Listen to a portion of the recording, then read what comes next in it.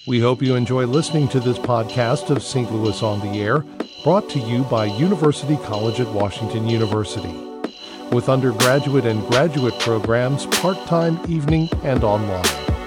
University College at Washington University, offering world-class education within reach.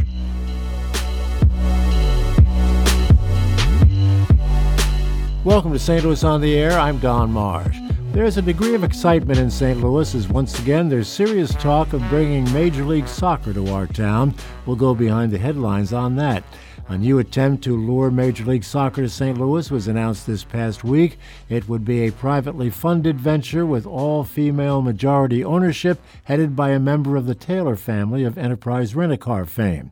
It would include a downtown stadium and partnering with businessman and former pro soccer player Jim Kavanaugh. This latest effort comes months after regional voters rejected a largely publicly financed effort to lure MLS soccer to town.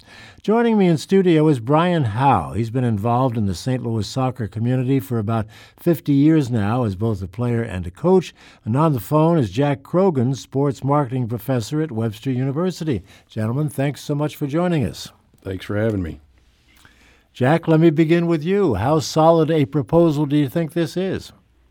I think it's exceedingly solid, and the reason that I say it is because of the people, the group that are behind it. Anytime the Taylor family is mentioned along with Mr. Kavanaugh, I think it's an exceedingly great proposal, very buttoned up, a very, very solid ownership group would be coming to the table at Major League Soccer. And I think that ownership group, the owners that make up Major League Soccer, would welcome the Taylor family and Mr. Kavanaugh in a New York minute. Brian, what's your take? I agree a lot with what Jack said. And with both the Kavanaugh family and the Taylor family, you have two families with history of being committed to St. Louis, investing in St. Louis. And another thing with this proposal and this ownership group, the presence of such a strong female group in the ownership group itself, I think really enhances this bid. Jack, St. Louis has always been considered a hotbed for soccer, but somehow it's on the professional level here, it's never quite taken hold, has it? Well, it's manifested itself in a variety of ways. Let's not forget that the effort to bring an MLS team here began about 10 years ago or so, and this is a relatively new league. It's a league that's been around for just over a couple of decades. So there certainly has been interest and an effort to recruit an MLS team here, but we've seen through friendlies or international events that have been both at the Dome and at Busch Stadium that when soccer events come to this community, and I'll go back to the College Cup that Brian can speak to much better than I can, but it was an overwhelming success. This community has a hunger for soccer, and the model is such that Major League Soccer is saying, look, we want to be of service to you, St. Louis, but you've got to do a couple of things, and one of those things is build a soccer-specific stadium, and that is a tall order, and clearly the Kavanaugh family and also the Taylor family has stepped up mightily. You had expressed, Brian, before we went on the air, that you were cautiously optimistic. Why the caution? Well, we've been here before, and as Jack mentioned, the first attempt was about 10 years ago with Jeff Cooper. From what I understood, and I had some knowledge of that, it wasn't much of an attempt, and really never got off the ground. And as you just mentioned, recently had an attempt, but the vote for the stadium failed. And so we have been here before, but I think this is an improved situation, and particularly because they're not seeking public funding for the stadium. Well, the vote here in St. Louis last year, was that a vote against soccer or a vote against public funding? I think you can pretty much put that on Stan Kroenke. It was against public funding for a stadium for a sports franchise. I don't think it was a vote in any way against soccer. What do you think, Jack?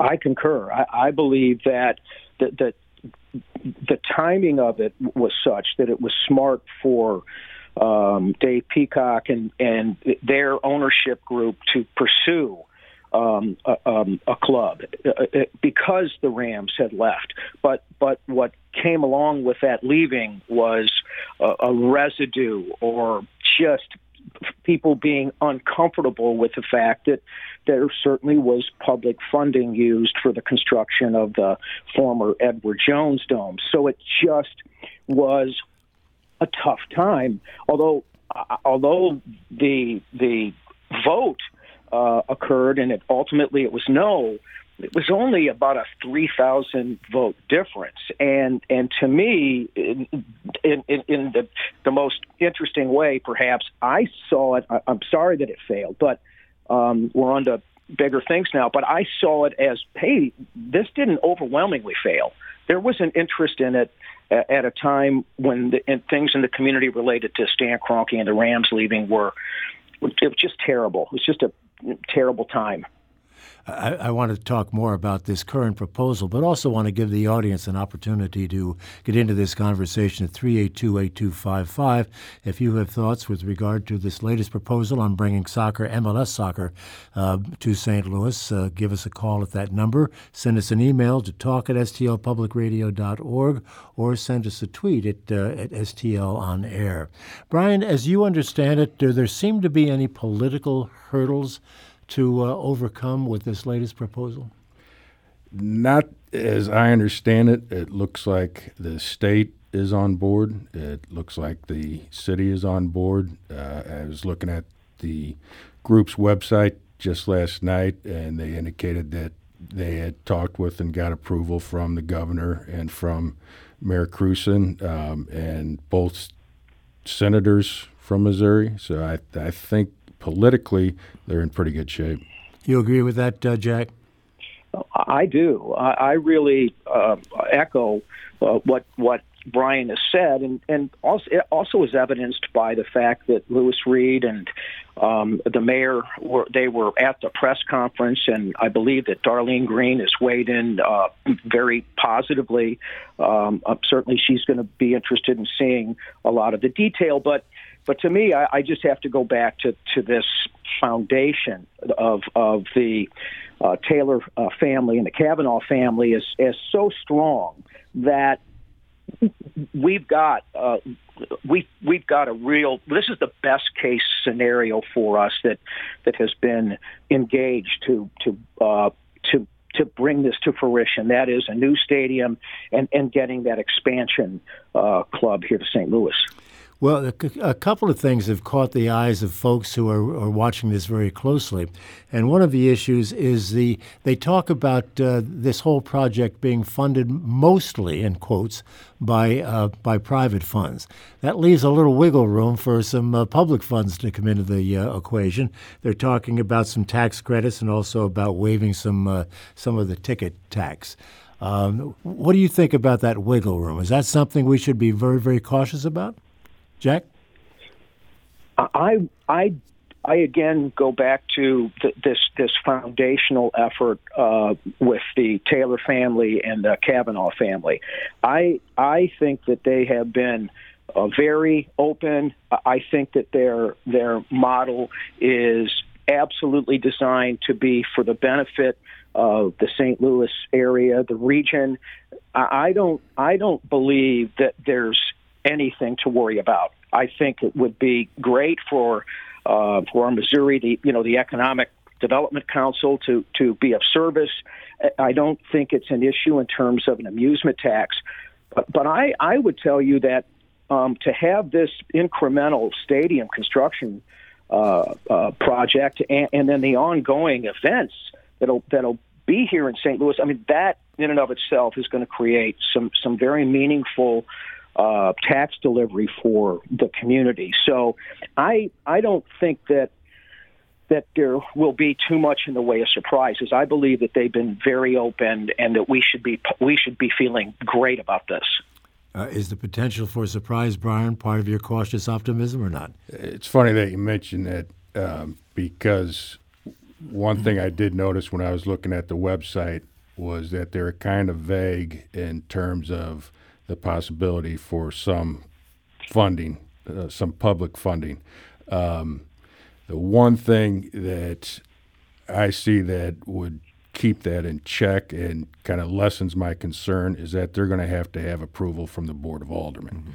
Mm-hmm. And I think the Board of Aldermen will be pretty tight in terms of what kind of funding might be available. And this is not structured in such a way that there would be a public vote on that in any case. Exactly. In any case. One other thing that I'll ask you about, Jack, and that is I'm not quite clear on who is going to pay for this stadium. Apparently private funds it would be a big part of that, but then the Land Clearance for Redevelopment Authority comes into the picture, and that would actually own it and lease it back to the group. Is that your understanding? And who would own the darn thing initially? It could be owned in a similar fashion as the Enterprise Center is, and that in this case, that technically it's owned by the city of St. Louis. And it wouldn't be surprising at all if the LCRA did some kind of a leaseback mechanism to the ownership group. That to me is important to understand, but in the scheme of things, going to who is going to pay for the construction of the stadium and put the capital in to make this happen, that's clear. By all of the documents that I've read and what research I've done, that goes back to the Taylor family and also the Kavanaugh family. But here's what I don't get: they pay for it, then what? Give it to the city and then lease it back? It could be operated in that kind of a manner that wouldn't necessarily be unusual. And then what happens is, and along the lines of the St. Louis Blues and the Enterprise Center, then what happens is the ownership group takes on all of the responsibility for ongoing costs and maintenance, et cetera. And so to me, I see it as less of an issue and more of it just could be the methodology that the LCRA desires or the state desires or the city of St. Louis desires. You see it the same way, Brian? I do. My understanding is that with the state owning it now, they would transfer that ownership to the city. And that's the land itself we're talking about, the not land the stadium. Itself, correct. And the city would lease the land to the ownership group. The ownership group would build the stadium. And as Jack mentioned, they would be responsible for the upkeep and maintenance of the stadium. Sort of a complicated contract I see there, but that's the way these things work. Let's take some calls. Not surprisingly, a lot of people want to weigh in, so we'll start with Elizabeth calling from St. Louis. Elizabeth, thanks for waiting. You're on the air. Yes, I would like to ask your guest, how can they say there's going to be no public funding when you're asking for $60 million in tax rebates? I think we've had enough of this funding for stadiums that don't benefit the public but do benefit the billionaires. Thank you. All righty. Jack, would you like to take that? I'm not sure that I've come across any documentation or any kind of information that says that they're asking for $60 million in support. I mean, that is news to me. In fact, the tax support that I'm reading about and learning about is is relatively minimal when it comes to a project that's so significant for the community. Just the $250 million construction costs alone. It is going to have economic benefit with respect to all the supplies that are purchased, all of the labor that is required over a couple of year period to get the stadium built. And then there's going to be ongoing economic impact that'll take place from the events themselves. And they may be asking for an amusement tax ticket break, but that's not unusual in a variety of cities, including our own. So I don't know about that dollar amount that she brought up. Brian, what happens if they build this $250 million stadium and it doesn't work? That once again a team after a few years leaves St. Louis. Well, what will we do with that thing? Well, in that situation, I think we would be pursuing another team. The one thing that I'm looking at in terms of this group paying for the stadium themselves is that it's unlikely for the team to leave because they're going to be personally invested in the success not only of the team but the stadium venture itself. Mm-hmm. Okay, back to the and I by the way, I would weigh in. I think it would be incongruent for that to happen. I mean, they're investing $250 million in a brand new stadium, and $150 million is being talked about with respect to an expansion fee. It just wouldn't make any sense for them to, at some point, abandon what will be a jewel of a facility. I think we're going to see Major League Soccer grow. The league has been growing. All of the indications are that this is a terribly popular sport. The metrics are indicating it. The league has deals with ESPN and Fox and Univision.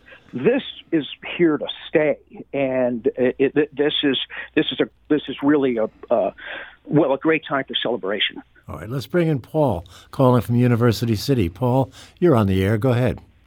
Yeah, hi. I just wanted to say that when we had the vote about using public funding to build a stadium, I really struggled with that vote myself because I love soccer. I want to see MLS come to St. Louis, but I wound up voting no, and it really, for me, was just a vote against using public funding for building a sports stadium. I go out to Kansas City a couple of times a year to watch MLS games out there, and I love doing it. I've seen what a great impact it's had on the community out there. And I think if we have a soccer-only stadium here in St. Louis, it will ultimately be very successful. All right, Brian. Well, that's pretty much along the way you have been thinking. Yeah, and I think he makes a good point by bringing up Kansas City and the success they've had there. I've been to games there myself, and it's really a neat atmosphere, and people come out, and they come out in droves. And to go back to the previous caller in terms of the money, I'm with Jack. I hadn't heard a specific amount. I do know that the group has said that they won't be seeking TIFs. And one thing that I look at is this being part of the overall initiative of the Arch to the Park and being a part of that. And I think it's an important part of that. And we'll have additional benefits that being part of that will create, as opposed to just a standalone stadium and a soccer team.